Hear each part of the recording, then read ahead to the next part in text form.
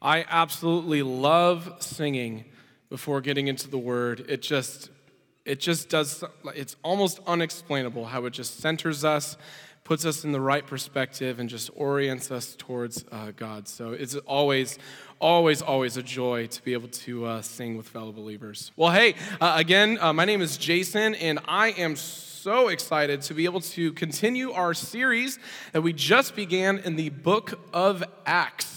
The book of Acts, it's the second part to a joint manuscript written by Luke. So in our Bibles, we have Luke and Acts. They're separated, but they're a joint manuscript called Luke Acts. And so you have the start of Jesus' ministry, and then you have the Acts, so the things that follow through the apostles and through the Holy Spirit. So what we're going to be looking at is chapter 2 this morning and continuing this series as we see one of the most powerful passages in all of Scripture. It's also a very misunderstood passage in Scripture, so I am very excited to be able to get into this and to dig in and to understand what the meaning and what on earth is happening at Pentecost.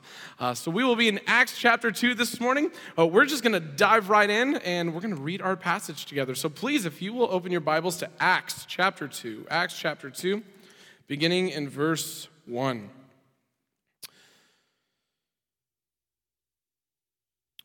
Verse 1 says, "When the day of Pentecost came, they were all together in one place. Suddenly, a sound like the blowing of a violent wind came from heaven and filled the whole house where they were sitting. They saw what seemed to be tongues of fire that separated and came to rest on each of them.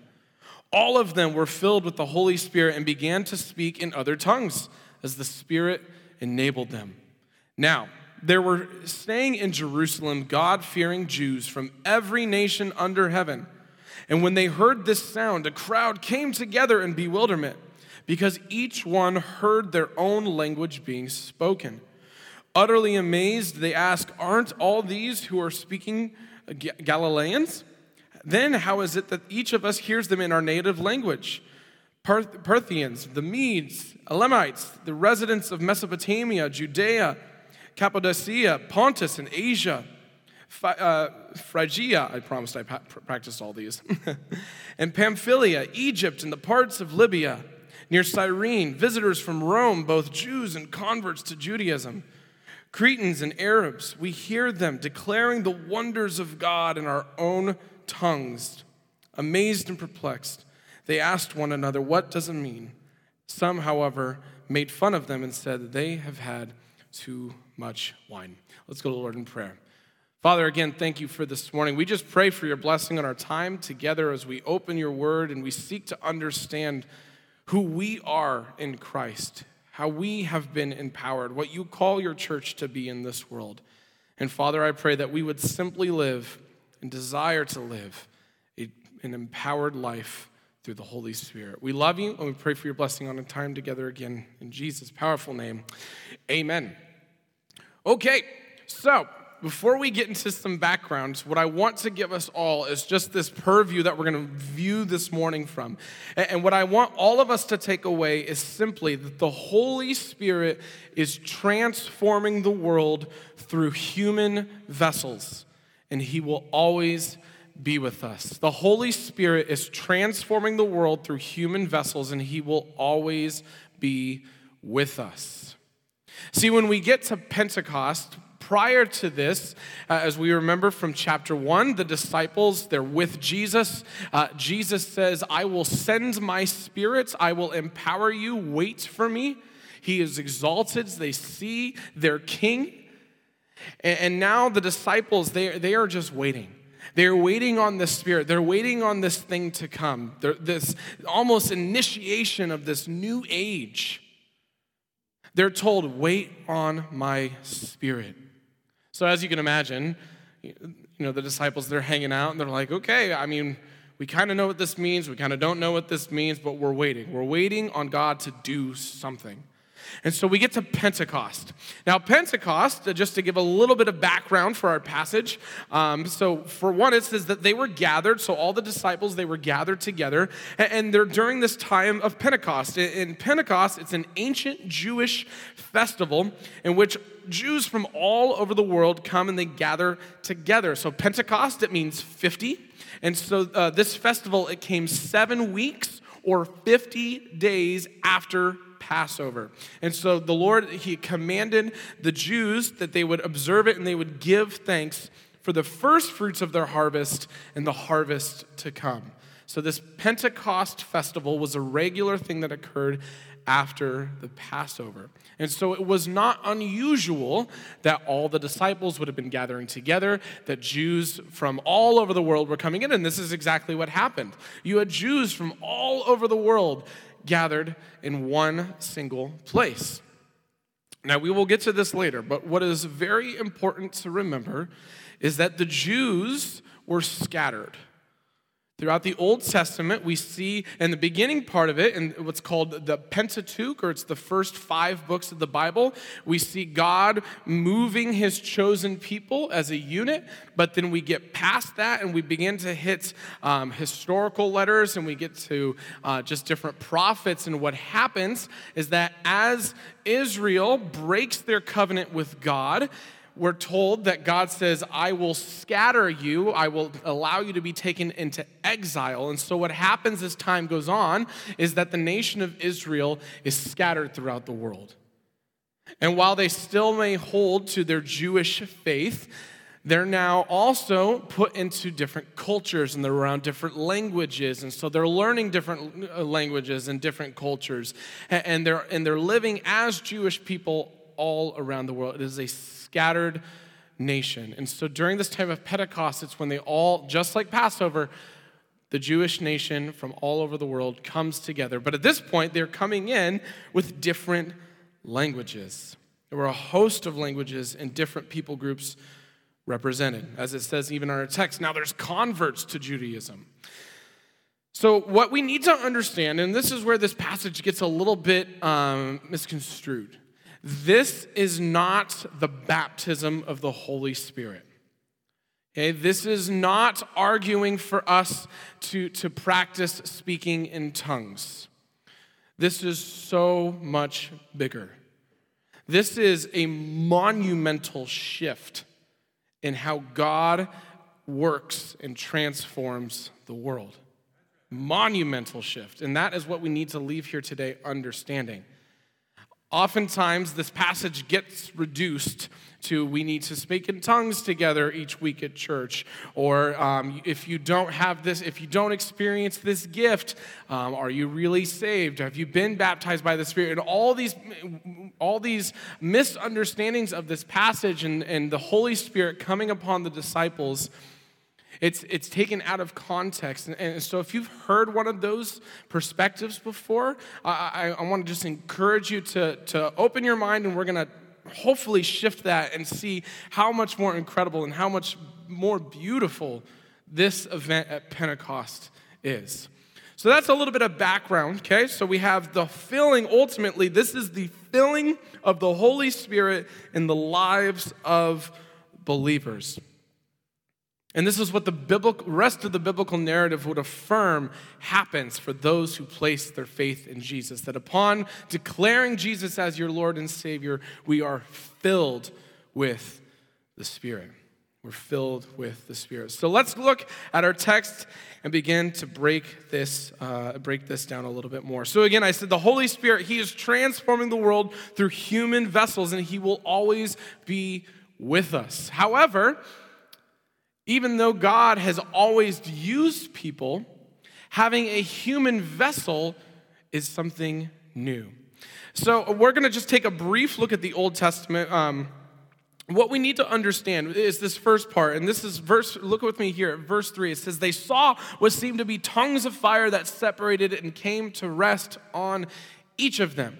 Now, this sounds a little crazy, unless you understand why fire is being used And like many good results, and when we go on a hunt for answers in the Bible, the Old Testament has those answers. So all throughout the Old Testament, God's presence is consistently marked by fire. Consistently. For example, even in Genesis chapter 3, Adam and Eve, they're kicked out of the garden. They have fallen. They are separated from God. And what happens? There's two cherubim that are guarding the garden. And what are they holding? Flaming swords. Flaming swords. We look on. We see Exodus 3. We have the burning bush, and we have Moses. God's presence appearing as a fire. In Exodus 13, there's a pillar of fire that leads the Hebrews. In Isaiah 4, there's a fire over Mount Zion. In Daniel 7, God's throne, it is ablaze in flames. Exodus 19, Mount Sinai, it's ablaze in smoke and fire. Consistently, if you want to know where God's presence is, you look for fire. And this isn't just like a little spark. This is like towering billows, a column, tornado, whatever you want to call it, burning bush. It is fire. It is powerful. It is holy. It is God. And throughout the Old Testament, especially in the beginning books of the Bible, what we see is we see God's presence with the Hebrews. We see God leading them. We see God when the tabernacle is built. We see God's presence filling the tabernacle. All of these things are always marked by fire. However, what's really interesting is even though that God his presence is around his people, he's leading his people. Throughout the Old Testament, there's all these different instances in which God's Spirit, he uses his Spirit to reveal things such as to the prophets. The Holy Spirit has always been at work. We know this from Genesis 1 when it says the Spirit of God is hovering over the waters, waiting to take part in creation. And so when we see the Holy Spirit, it's nothing new for God's presence to be at work. There's nothing new about God using people and his presence being near. However, there's a big difference. When we address the Old Testament presence of God, it's as if he's next to us or around us. See, right now, we're in this room and we're all together. We're near each other. Right? I can see and I know that your presence is here. If you were to speak to me, I can watch you guys react. I know that you are present. And the same, you're hearing me speak. You know that my presence is here. I actually don't know how well this is going to work. Well, we're about to test the signal on this. However, if I leave the room and I stop talking, now I just make you all wait. If I leave the room and I stop talking, now my presence is gone.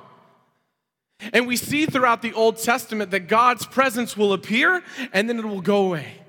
It'll appear and it'll go away, and God will come in and he will do and work about his purposes, and he will dwell around and near the lives of his people and those he is using, but this presence can and does go away. It's present and then he's not. And so what we need to understand is this dramatic shift, and this is one of the coolest things I personally think in all of Scripture, and that's when we get to Pentecost.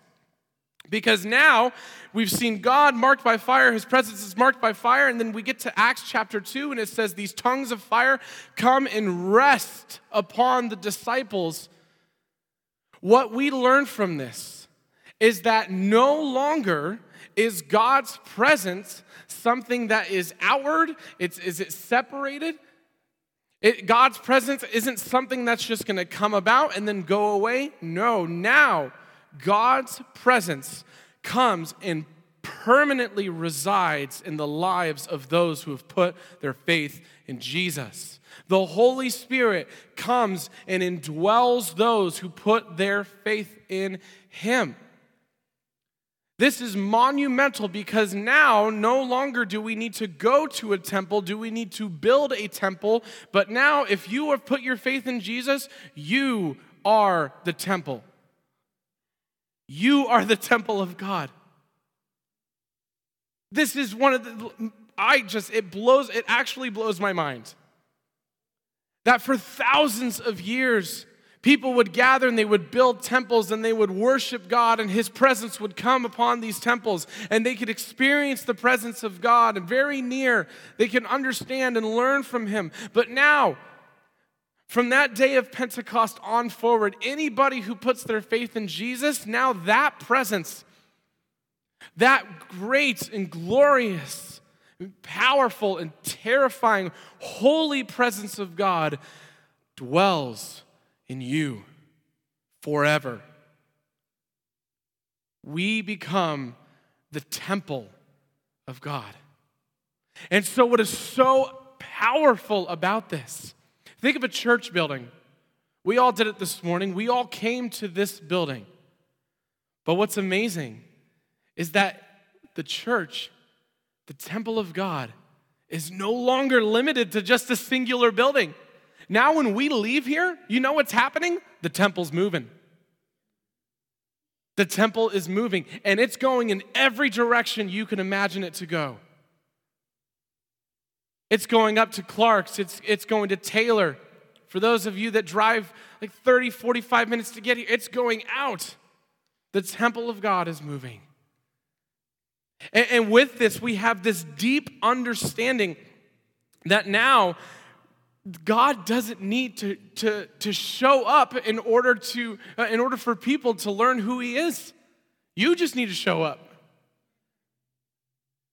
See, now what happens is when people look at the church and when people meet believers and when they engage with you and when they learn that you follow Jesus and when they learn what it means to follow Jesus, they are experiencing the presence of God because the Holy Spirit indwells you and is using you and empowering you to reach the world for His sake. The temple is now mobile, even far more mobile than the tabernacle was. The church is now the moving temple of God. We are a mobile place of worship. And what's so amazing is that we are scattered every day. We're scattered every day. And so now, God, through believers, is reaching your homes, your neighborhoods, your workplaces, your communities. It is one of the most beautiful things, I think, in all of Scripture, to see how the church is initiated and sent out. Next, look with me at verse 4. As we're mobile temples, verse 3 again, it says, it seems tongues of fire that separated and came to rest on them. And all of them were filled with the Holy Spirit and began to speak in other tongues as the Spirit enabled them. So point 2 is that we have the church is empowered by the Holy Spirit. We are empowered by the Holy Spirit. This is not my power. This is not your power. Our source of power consistently and always comes from the Holy Spirit. Pastor Dennis last week gave an excellent understanding of who the Holy Spirit is, how He works, and how He uses us for the benefit of the kingdom. And our power, our source of life comes from the Holy Spirit always. If you have put your faith in Jesus, you are always empowered by the Spirit. There's a power within us to go into the world now for the sake of the kingdom. I noted earlier that Pentecost is not limited to having spiritual experiences. Pentecost is about God permanently empowering His church. Again, Pentecost is about God permanently empowering His church. His Holy Spirit will not go away. I love Ephesians chapter 1. Please look with me on the screen. Ephesians 1. I have a different version. It says, in Him, when you heard the word of truth, the gospel of salvation, and in Him, when you also believed, you were sealed. You were sealed with the Holy Spirit. This is also one of the most crucial verses you could use for the argument of never losing your salvation. Because when we put our faith in Jesus, we are sealed with the Spirit, and He will never leave the lives of those who put their faith in Jesus, ever. Which means you are empowered permanently. This is a monumental shift in our understanding. Because now the purpose of my life, it's fueled by God. It's actually fueled by God. This is why we always say, and even to myself, I say, I need to get in the Word. I need to spend time in prayer. I need to worship. I need to gather with fellow believers. And all of this never actually has to be on my own strength, because the power of God Himself dwells within me. And He's building me up, and He's strengthening me. He's transforming me and conforming me every single day for the sake of His purposes. And when He works, we move. And we have the confidence that we are permanently empowered by Him. And I love it. It says, look again, it says, all of them were filled with the Holy Spirit and began to speak in other tongues as the Spirit, what? Enabled them. See, here's the thing about our God, is that He enables us to do things for His glory and for His kingdom. He enables us. He actually transforms us. He makes us new. There is a power that rests in the hearts and the lives of believers that actually daily transforms you. There's no such thing as being a stagnant Christian, because you're not actually able to be stagnant if the power of the Holy Spirit resides in you, because He is always working on us. Now, we can't ignore that, and that's a different sermon for a different day, when we ignore the Spirit of God at work in our lives. But the Spirit of God dwells in those who know Him. And as we know Him, He uses us and He empowers us. And as Galatians says, as we press into our God, as we abide, then fruit becomes present in our life. The marker and the evidence of that sealing of the Spirit. He enables us to minister solely for His glory in the world. With the enabling of the Spirit, we gain three very important things: that we get the power to serve as people of God's kingdom. I love what Paul says in Philippians. He says that I am not a citizen of this world. I am a citizen of heaven. Our citizenship, our primary identity, once we put our faith in Jesus, is that now you are God's person. And you are forever that person. You are His. So the Spirit, it empowers us to serve as His people. The Spirit, it gives us the ability to reach people for the sake of the gospel. We're called to go out into the world and to make disciples. Just last week, this was amazing. Last week, we were shot. We were very tired. It had been a long week prior before, just a lot of great things going on. But Dennis and myself, we were talking before service, and we were like, oh my gosh, I could just take a nap right here. Like we were absolutely done. Our energy was wiped. Our willpower was negative, and we were shot. And so we went to the Lord in prayer, and we were like, God, look, we're talking about your Holy Spirit this morning.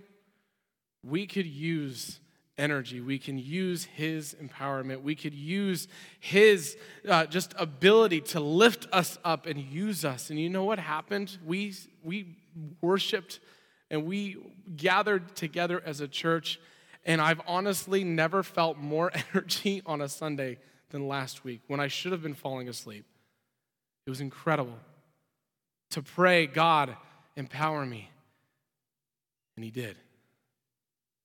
And He did. Gives us the ability to reach others effectively.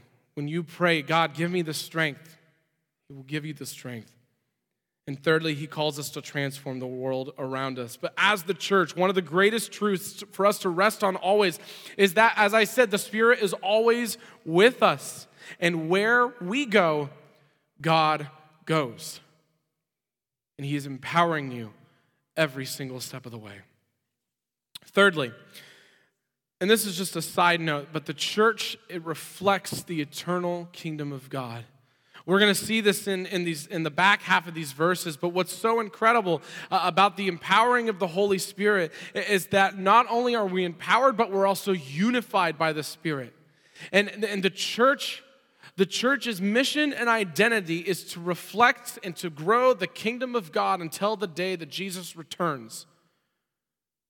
We are imaging what will be the future glory of God and his kingdom in heaven forever. And it is growing each and every day. And as we go out and as we make disciples and as we preach the gospel and as we minister to each other and others, and as this kingdom grows, we are actually reflecting the kingdom of God. Because here's the thing, the Holy Spirit, as I said, empowers us eternally. He was there when things were made, and he will be there forever as our God reigns. We will forever be fueled by the Holy Spirit, forever fueled by him. And so now, as believers and as we're empowered by him, what we're doing is we are reflecting the kingdom. We are reflecting what a Spirit-fueled people looks like. Until Jesus returns, the church's mission is to reflect the kingdom of God as mobile temples throughout the world. And these temples in the Old Testament were a place where people could meet God. And now, as a mobile temple, you are the place where people can meet God. And as we are unified in faith, we are sealed together in the Spirit, we are also unified in mission to bring that God, to bring the one who saved us to the world around us. And as we impact our communities and as we grow as a community of believers, we're being transformed by the Spirit, which actually in turn transforms the world around us, which, as I said, the Holy Spirit, he is transforming the world around us through human vessels for the sake of God. See, as we're transformed and change comes to my life, the hope is that change comes to lives around you. And that goes and it goes, and as we're scattered into our communities, into our daily lives, the world slowly but surely reorients and it changes. And as more people come to know Jesus, it looks more and more like the kingdom. There will be a day that every single person of every nation will bow before the feet of Jesus. And until then, we go to every nation, we go to every person to share the gospel, to which the Holy Spirit empowers them also to share and continue to spread the kingdom. So let's look at this last part. Verse 5 through 13, we hit this point where now suddenly all these people of different languages, they're hearing the disciples, right? They hear this crazy winds, this loud sound, and they gather and they're like, what just happened? We're trying to have a festival. These crazy disciple dudes, they're making loud noises. What is happening? And so they gather around the disciples, and what has happened? Well, the Spirit now rests and resides in the lives of those who put their faith in him and has gifted them the ability to speak in other languages. Why? Because God is reorienting and he is reuniting the world under his name and under his banner, so that as we're reoriented, we're reunited, we can be scattered back out. The Holy Spirit initiates a different kind of scattering in the world. As I mentioned earlier, Deuteronomy 4, it says that God will scatter the people of Israel. Now, there were 12 tribes of Israel, and as I mentioned, that as they broke their covenant with God, they were allowed to be taken into exile, to which some people would come back to Israel, but there were many generations following who would stay in these new countries to which they were exiled. So as time went on and as the tribes were scattered, they learned new languages and new cultures, and they took on somewhat new identities from different ethnic groups. It says that they will be exiled and sent out and broken off into new communities. And it would seem that they would never be united again. But what is interesting, and as I said this at the beginning, that Pentecost as a Jewish festival, it's when all the Jews and God-fearing Jews would come together to celebrate this festival. So you brought together all these different tribes and these countries and these tongues. As it says here in our text, everywhere, all over the world, these people would come together to take part in this festival. And so what happens? The disciples begin to speak in each language. They begin to speak in each language. I'm going to pause there. We're going to come right back to that. A second thing. In Genesis chapter 11, we have the Tower of Babel. In the Tower of Babel, it was this giant monument built. It was everything that a person could celebrate for human pride. Humans built this glorious structure, building these beautiful cities, saying, look what we've done for ourselves. We are going to make a name for ourselves. So what God does is he takes this unified group of humans, he disorients it, he says he confuses their tongue, so they all learn, suddenly they're all speaking different languages. How wild and terrible would that be if suddenly all of us in this room were suddenly grouped off into twos or threes and we couldn't understand anyone except for maybe another or a couple other people? We would freak out. And what would happen? Well, we would go out and we would begin to form communities with only the people that we can understand. So what happens at the Tower of Babel? Again, there's this scattering. But both for Israel and both for the Tower of Babel, both these times of scattering are consequential. It's because of human pride and the breaking of God's covenant that people are confused and scattered. Now, what God is doing, he is still scattering, because the best way to reach a world full of people is to send the people out. But first, we have to be a different people. A people not under consequence, but rather a people empowered and sent.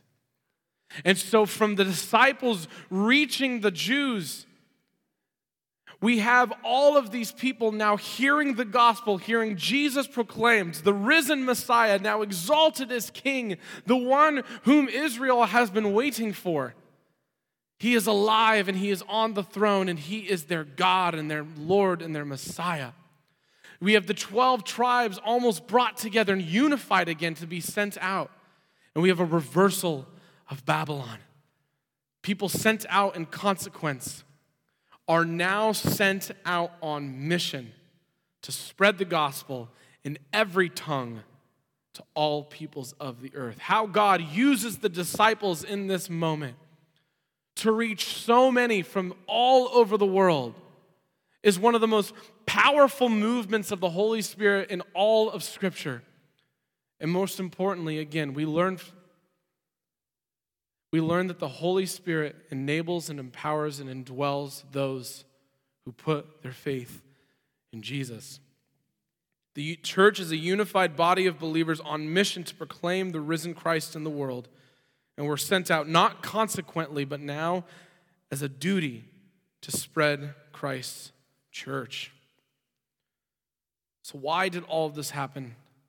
Again, simply so that we can go into the world and make disciples.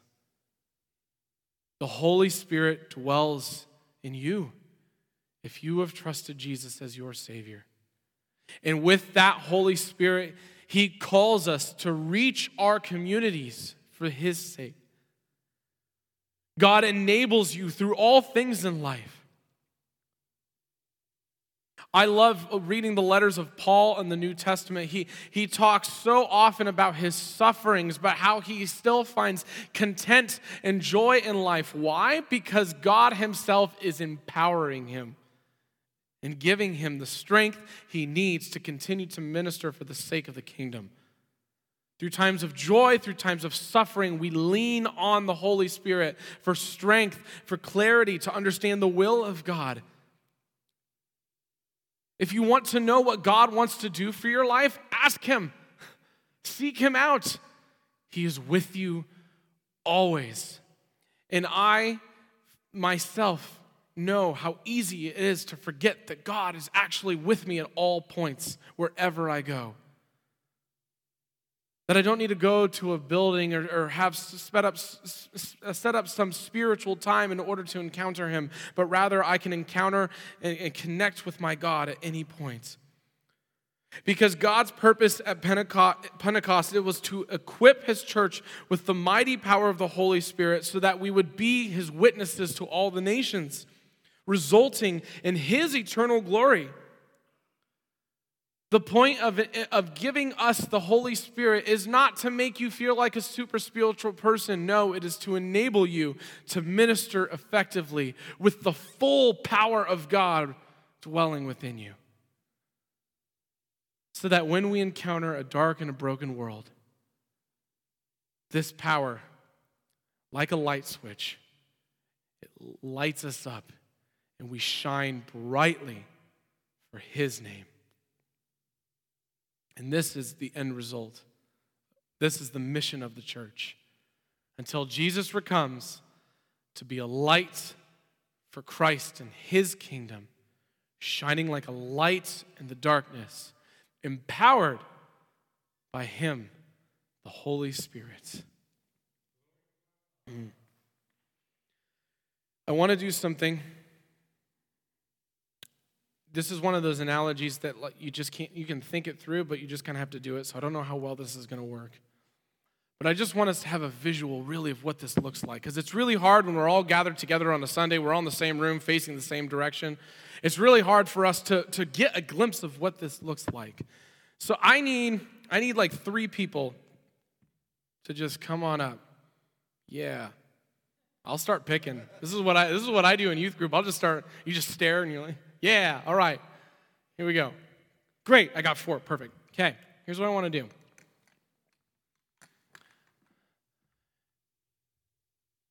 Because the mission of the church is to be a light for the kingdom of Christ in the world. We are supposed to spread this light all around. So what I'm going to do, you know what, let's use 2 more people because I'm going to light these all and yeah. Light them up. Okay, good.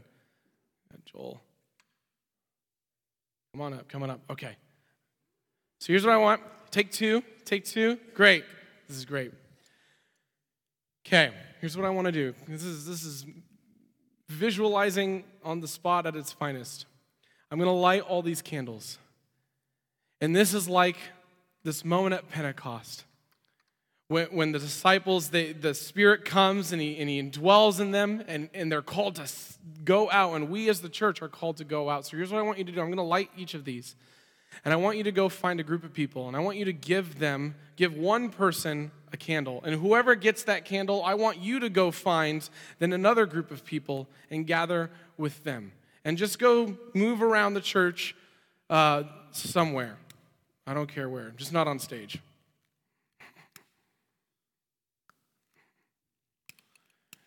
And what's so incredible about the church being on mission for the sake of the kingdom, empowered by the Holy Spirit, this is like the Holy Spirit. And as believers go out empowered as a light for his kingdom, what we see is a rapid spread of not only the gospel, but the kingdom itself growing. And if you get these candles, stand together. Just stand together in little groups. I just want to see, just stand together where these are. See, what happens is people go into their communities and they preach the gospel, And we have all these groups that begin to form, and from these groups, more candles go out. Yeah. And if you look around and we imagine that this is the world, as people spread the gospel, this light continues to follow them and it spreads around. As people come to faith, what we see is we see the lights and we see the power of the Holy Spirit spread. And if you guys look around, imagining we have people from all over the world, we see a picture of the church. We see the Holy Spirit everywhere, resting and dwelling on the lives of believers. All right, this was great. You can blow out your candles and return to your seats. If I had it my way, I wanted to do 100 candles, but we only use those at Christmas. So as we close, thank you all. Pentecost is a monumental point in history. It's a monumental point in history in which God changes how he works and how he reaches the world. He does it through the lives of his people. So just some things to consider as we close. First off, do you live life every day leaning on the power of the Holy Spirit? If you have put your faith in Jesus, as I have said, the Spirit of God dwells within you. Does he empower you? Do you rest in him and seek to know him? How can I reach my community to passionately preach the gospel? How can I reach my community? I'm fueled by the Holy Spirit. We need to ask ourselves, do I live for myself, seeking to rely on my own power and my own will, like they did at the Tower of Babel? And fourthly, do I live each day to glorify God? The Holy Spirit, he is transforming the world through the lives of believers, and we have been called and empowered to spread the greatest kingdom ever enacted in the world. Do you live each day as a temple for the Lord, worshiping him and proclaiming his name? Our great mission is to go into the world to make disciples. And what we learn from Pentecost is that our great joy is knowing that God is always with us. We're an empowered church. We're a scattered church. We're a church shining for his great name. Band, come on up and let's go to the Lord in prayer as we move into a time of communion.